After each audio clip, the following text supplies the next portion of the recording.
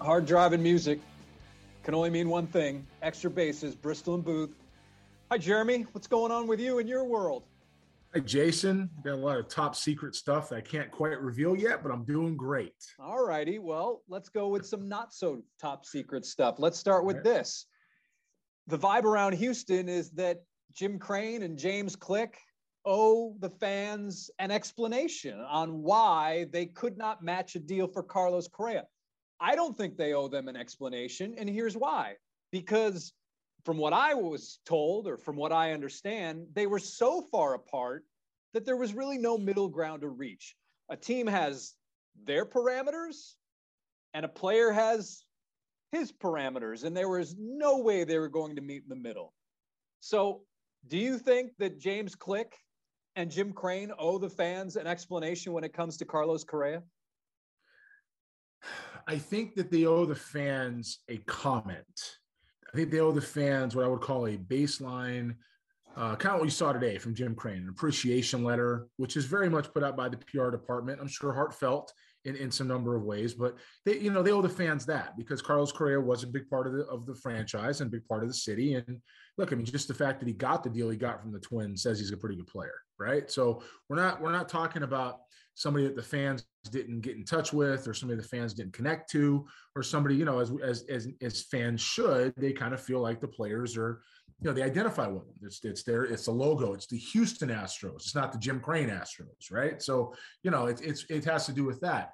An explanation, I think that's a little bit tough. I do think that Carlos Correa got more money out of this deal, as far as even the AAV, than obviously anybody else in the game was willing to do. Okay. That means 29 other teams said no. Not one, not two, 29. Okay. This particular team said yes, and only on a short window, because they have some younger players in the system that they're going to try to eventually come out and play short. They have some players that they may try to retool with. And honestly, he's trade value with an opt-out. I don't know what he's going to get out of it, but he's trade value for an opt-out unless he stays in Minnesota and they're competitive and add to it. Carlos Correa was going to be, as we saw, it was the most important thing for Carlos Correa to be the highest paid infielder in terms of annual value contract. That's it. That's all that was. Otherwise, you stay in Houston and you're trying to win a World Series, and you're staying in the place you live, and But the Astros would never have done that deal, nor should they, based on their window. And they don't owe the Astros do not owe the fans an explanation for how they want to run their team. Let's hear from Carlos Correa. One of the things that was said, and it went along the lines of, hey, don't assume I'm going to opt out. This is courtesy of WCCO TV. Yeah, the conversations we had for about 2.5 hours that we were on the Zoom call, it was all about winning. And when I get that from them, that makes me excited, because I want to take up on the challenge. It was not long ago when I was playing for an organization that it was last in the big leagues the year before I got there, losing 100+ games. So I know what it takes to build a championship culture within the clubhouse. It starts within the clubhouse and all the way up to the front office. So I see that here with the talent that we have, and I see that we can get so much better in order for us to accomplish that goal to ultimately win a championship. So there's Carlos Correa. Jeremy, the one quote, Scott Boras, I don't know if you saw this. You know what? I can probably play it for you. I'll get your reaction on the other side. We're seeing this as, I want to build a championship culture in this organization. I want to show you guys what I can do and what I can bring to the table, so we can, have a long-term relationship at some point. I know this, that, all the AL Central, the Twins have a new explosive weapon, C4. All right, Jeremy, my reaction to that was, I mean, I'm not gonna, the man's the most powerful man in baseball. People just didn't seem to know how to respond to that. Last time we talked about Scott Boras, it was I told you, like, everybody that's ever played the game that he's representing is better than the last guy, right? This guy just got $400 million from the Monstars, and he sucks compared to this guy. You got to pay him. I mean, that's Boras, right? So, you kind of roll your eyes with it. You kind of laugh about it. I don't see Carlos Correa staying in Minnesota long-term unless they make a real commitment to win. They make a real commitment to win, and they pay the money for the people around him, because they're short, they're better. He obviously makes them better. Some of the other moves they made it better. They made the Twins better, but they're short right now. If they put some money around him, maybe he stays. If they don't, he's going to opt out and he's gone. I don't think it's a coincidence that both him and Xander Bogaerts have an opportunity to hit the free agent market again next year at the end of 2022 with all the shortstops that came off the board this year. Got to remember, we all thought, and you and I remember, but fans listening to this, people were listening to this, the entire industry said Correa was going to get the biggest contract out of anybody. Now he did. He got the biggest annual value. But as far as like the years and the dollars, that's 4 other guys got more than he did, right? Whether it's Baez, whether it's Story, whether it's Seager, whether it's Simeon, Correa was last on that list as far as longevity and dollars. So now you're going to turn around and you're going to get Bogaerts and Correa bidding against each other. The Boston Red Sox already prepared for it. They got Trevor Story with an opt-out he can't really get out of. They get a chance to keep him. They locked him up for 6 years. They re-signed Devers to an extension. They're preparing for Bogaerts to leave and somebody to slide over, right? So Bogaerts is going to opt out, and Correa is going to opt out, and they're going to go head up. The question remains, is somebody willing next year to do what they weren't going to do this year? Because the teams that paid the players they paid are not all of a sudden going to turn around and decide to pay him, right? It still has to be somebody who's left on the market. Now, I do believe that the Astros, Jim Crane and James Click, they won't address this, but if there's an explanation that needs to be had, it's what happened with Trevor Story. How involved were you? And the fact that Trevor Story eventually got 6 years and $140 million, was that like a deal breaker? Maybe the Astros were only offering 5 years, because to me, that guy would have been such a great compliment to what they've got going, and knowing that Carlos Correa was not going to be around anymore. And you even pointed out about how he would play in Minute Maid Park. Yeah. So, my thoughts are real direct, and, again, we know they listen to us. So I'll say this as clearly as I can. They don't owe anybody an explanation. Jeff Luhnow didn't owe anybody an explanation for how they run their organization and make their decisions. They have that right. They're in those seats, and Jim Crane, it's his money. And you know what? You got the right to do that. That said, it doesn't mean that you're not up for second guessing or questioning when it comes to running a championship organization where everything you do seems to be working against that championship goal, if it means going over 5 years for a player, right? That doesn't make any sense to me. The market dictates to get good players at this point, especially middle of the diamond defenders that can hit, it's longer than a 5-year deal. I get not going to 10, but not going to 7, not going to 6, not, sticking at 5. That doesn't really sit well with me. Not getting creative as somebody who would be making decisions, or somebody who has or has talked to our GMs who have done that in different levels. While the 10-year contracts don't work out, and they don't work out, 6 and 7 years can. You see Marcus Simeon's got a pretty good deal. Correa was at least worth that deal. And so to not be able to put all that stuff on paper and to grow with somebody like Trevor Story or Baez when that's the going rate, I got a concern about that, because what it tells me is that the Astros are now headed to a situation where they won't come off a formula that doesn't work in today's game when they don't have the system that Bobby Heckenstaff left for Jeff Luhnow and Mike Elias, right? How's Mike Elias doing in Baltimore as proof? Yep, that's about how he's doing in Baltimore. They don't have anything. They don't win the big leagues. And something else is they've offered people money to go play there. And I can't tell you how I know this, but I know this. They've offered people lots of money to go play there, and everybody said no. Why? Because they don't want to be in that type of environment. You have to have a commitment to players, and you have to have a commitment to win. So while the Astros don't owe, again, anybody an explanation, they definitely raise some red flags with what the organization can look like by either misevaluating their system, which I promise you they've done that, or not going above 5 years for premium defenders that can hit. That's a concern. It was very interesting to see some of these tribute videos for Carlos Correa put together by fans and various, I don't even know what you would call them, Twitter accounts, production companies.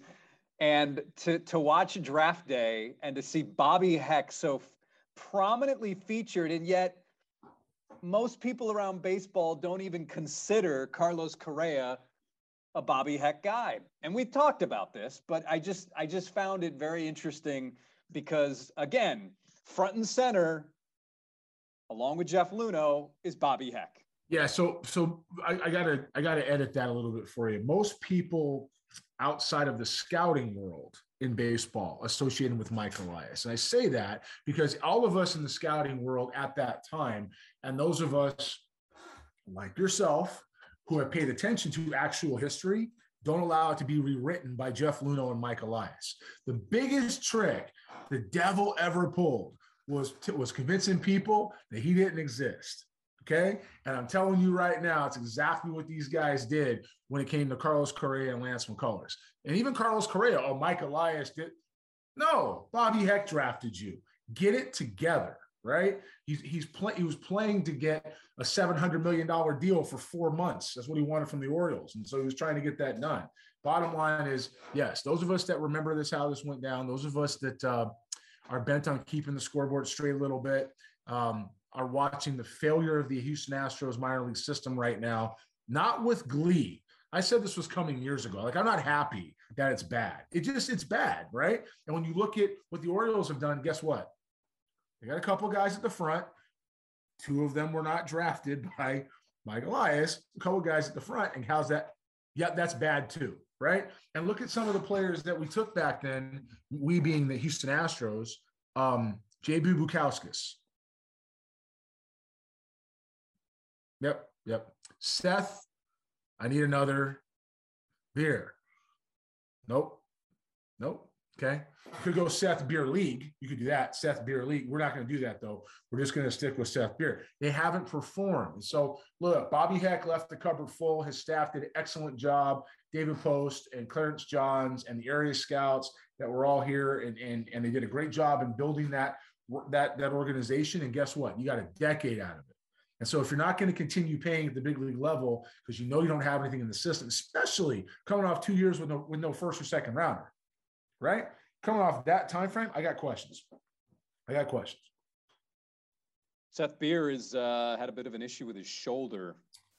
But anyways, how would you rate this trade from 1 to 10, 10 being the best, 1 being the worst, from the perspective, the signing, I should say, this trading of jerseys, the signing of, how would you rate the signing of Carlos Correa from the perspective of the Twins on a scale of 1 to 10, 1 being the worst, 10 being the best? How would you rate it from Minnesota's perspective?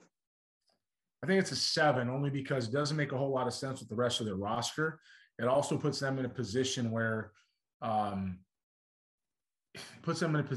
can qualify as that 12th team, right? So they can get into the playoffs for that one day and see some revenue from that without having to put a whole bunch of other high-end stars around it. Now, they're not a bad club. Don't get me wrong. They're not a bad club, but they're not finished yet, right? If you're going to sign Correa with that type of money, you need to add more to it. So I think it's a 7. Let's see what we get. Those guys, when you make a deal like that, everybody should sit back and watch where that's going to go. Right. And I think the Twins deserve the same benefit of the doubt. What are you going to do with it? As of right now, it's a 7. If they add to it, it's a 10. Right now, it's a 7. Well, I think they would argue that they have taken steps with Sonny Gray, obviously, and then having Buxton. So I think that they would argue that they are taking steps to be a better baseball club. I'm not arguing that. I'm just saying it's not enough. It's not enough yet. Are they getting better? Look, I was the highest scout on Sonny Gray ever in high school and in college. Even won a stake out of it, out of saying he was going to go in a certain spot and somebody else was going to go after him. And maybe we'll talk about that when the Angels come to town, and I'll introduce you to somebody who actually you've met this person before. We could talk about that little situation right there. But I can tell you this at the same time, it's just not enough yet. And it doesn't mean that they're not making moves. It's just not enough to justify that type of a contract. Correa joins a club with several holdovers from the AL Central titles in 19 and 20, Byron Buxton, Miguel Sano, Max Kepler, and his new double play partner, Jorge Polanco from KHOU.com. Yeah, they're not bad. It's, like I said, just not enough. They're better. He makes them better. Some of the moves they made are better. They're not enough yet. Pitching, I think, is where they definitely fall short. Yeah, that's it's about right. A lot of people are falling short on the mound, but that's because we're trying to throw as hard as we can and, not worried about where it's going. So that's not pitching, that's throwing. And people are going to back up, and big league hitters can time a leader jet, so they're not worried about it. One of the first videos we saw of Carlos Correa in Minnesota was Carlos on the field mentoring Royce Lewis, who, of course, is the former number 1 overall pick. And so this is interesting. I did not know this. Correa took Lewis's number 4, but paid him back with a watch, very expensive watch. That's how it's done. Good for Carlos. Back to the Astros. You've got this idea that Jeremy Pena is going to be the starting shortstop on a championship level club. How long do you give Jeremy Pena to establish himself? Or because of what's around him, his leash will be a little longer than, say, someone else? His leash is going to be longer for 2 reasons. Number one, he's playing short, and he's going to be able to pick it up and execute. I think everybody knows he can do that, okay? The second reason it's going to be a little longer is because there's nothing around him or nothing in the system to trade to go get a top-tier shortstop or a first division shortstop. Pena's going to have to be that guy. The question is going to be, where are we 3 months from now? And I know we talked about 6 weeks or so. You get to the All-Star break, and he's hitting about 205, and he's an automatic out in the lineup, and the other guys around him, Goodrum and Diaz, can't pick it up, right? You're going to see some moves happen. I don't know what that means because, the market's going to evolve one day at a time, and we'll see what happens when we get that far. But he's going to have every opportunity to play shortstop in the big leagues unless he shows he absolutely cannot handle it. And the versatility of Goodrum is certainly one of the best things about him. The bat is suspect, but Astros fans, he's basically a backup type guy, right? Yeah, but what you want to do with Pena is you need some offensive production to balance it out. It is possible to have some kind of a caddy, and I'm not saying he can't hit, but he just got there, right? The question with Pena is always going to be offense. He's defense over offense, which is fine for a shortstop, but the question is going to be what does he do at the plate? You're also asking him to step in for somebody that hit 25 home runs and hit 280 and just got paid $35 million. Like, that's unfair to do to a rookie. That's not fair. And if you're putting him in that type of position, he's going to have to be in a situation where he has people around him to excel. If he becomes an automatic out, this is not the Mariners last year with Kelenic, who could let him learn in the big leagues because they weren't trying to win anything yet. The Astros are trying to win, right? They're going to have to plug somebody else in there offensively, or at least get him an offensive caddy. And I don't know who that is yet. Another topic that I've been hearing on Sports Talk Radio is, yes, it's the production on the field with Carlos Correa, but who takes over that alpha male, that take charge guy that Correa was in the clubhouse? Who takes on that type of role for the Astros? There are certain people that think maybe it's Alex Bregman. Jose Altuve, it's not in his personality. I think it's pretty safe to say that he leads in a different way. Yep. I don't know if a pitcher can do that because he's not on the field all the time. Justin Verlander he's a different, that's not his role, I don't think. I have an idea of somebody who could potentially become that guy, but I'm curious who you think is best equipped to step into that role. I don't think that every clubhouse needs it. I think that, clubhouses are the best when they're individual guys that can come together. I don't think people need, the rah-rah stuff gets old pretty fast. Carlos, he, that was his way of doing things, right? You look around the infield, you got Gurriel, you've got Altuve, you've got Pena, who that's not going to be it. You've got Bregman at third base. You got an outfield of Michael Brantley, Kyle Tucker. Who am I missing? McCormick. Well, in center field at this point, it's either McCormick, Siri, Myers. Right. So some so sort of it's combination. not them. It's not them. And you've got Jordan Alvarez and Jason Castro, Martín Maldonado. That's your team, right? So if you're looking at your rosters there, I'm going to go with Maldonado or Bregman. And the reason why I'm saying Maldonado is because he's behind the plate. He does have that personality in him. He knows how to relate to people. He's a field general. Bregman's going to do it in his own way, but I honestly am saying I don't think they need it. I don't think these guys need somebody to motivate them. Veterans don't need that. You don't need somebody, coming up behind you blowing smoke to make you play hard. You know what's out there. You know what you're trying to do. You've been here before. Rookies might need that, some mentoring and some pump up, and hey, slow your heart down a little bit. Look where veteran guys. You think Alvarez needs somebody in his ear telling him what to look for? Oh, bad example. You think Alvarez needs somebody in his ear trying to pump him up and promote him? No, you don't need that. I'm going to go play, man. I'm going to go hit. That's what I do. I wake up today, I get 3 hits, I go back to bed. That's Jordan Alvarez. I don't need to do anything else, okay? So I don't think they need it, but I do think Maldonado or Bregman. Once again, you stole my thunder. To me, it's Maldonado. I mean, for all the reasons that you mentioned, and I think that he's a cool cat, man, on Twitter and the things that he's been doing. And I think now that Correa's gone, I think that perhaps some of that field general is going to shift to him. And it's going to be different. It's going to look different. Carlos Correa, getting into the ear of a Framber Valdez on the mound during a playoff game saying, settle down, don't worry about them. I don't think we'll ever see that again, but I think Maldi in his own way can get those messages across. Maldi or Bregman have to be the two choices. Have to be. Yeah, I think it'll be a Maldonado. Bregman's already done his thing with his dancing, whatever he's done in the dugout. I've been actually very impressed with how Alex has grown up in the last year and a half and 2 years and settle into who he's going to be. He's actually fun to watch and fun to watch compete and watch work because there's a real process to it now. There's a real understanding of what he's trying to get done on a day-to-day, basis in the big leagues. And a lot of that stuff, and unless you've done it, and I'm going to say this for myself included, unless you played in the big leagues like these guys have, like actually done it, you don't know what it's like. These guys have to get on the field every day and look around and understand how to compete at the highest possible level. It is incredibly difficult. However, they have to do that to get themselves motivated to play, to get themselves to perform. That's their own process. But watching Alex grow into who he really is now has been lots of fun. He's gone from somebody that was sometimes tough to take to somebody that can lead. And that's a pretty big transformation, right? He should be proud. He's not going to be the type of guy to be proud of himself, I don't think. I don't think he needs to hear he should be proud of himself. I think it should be noted that when you look at guys like Altuve and Alvarez and Bregman and Brantley, and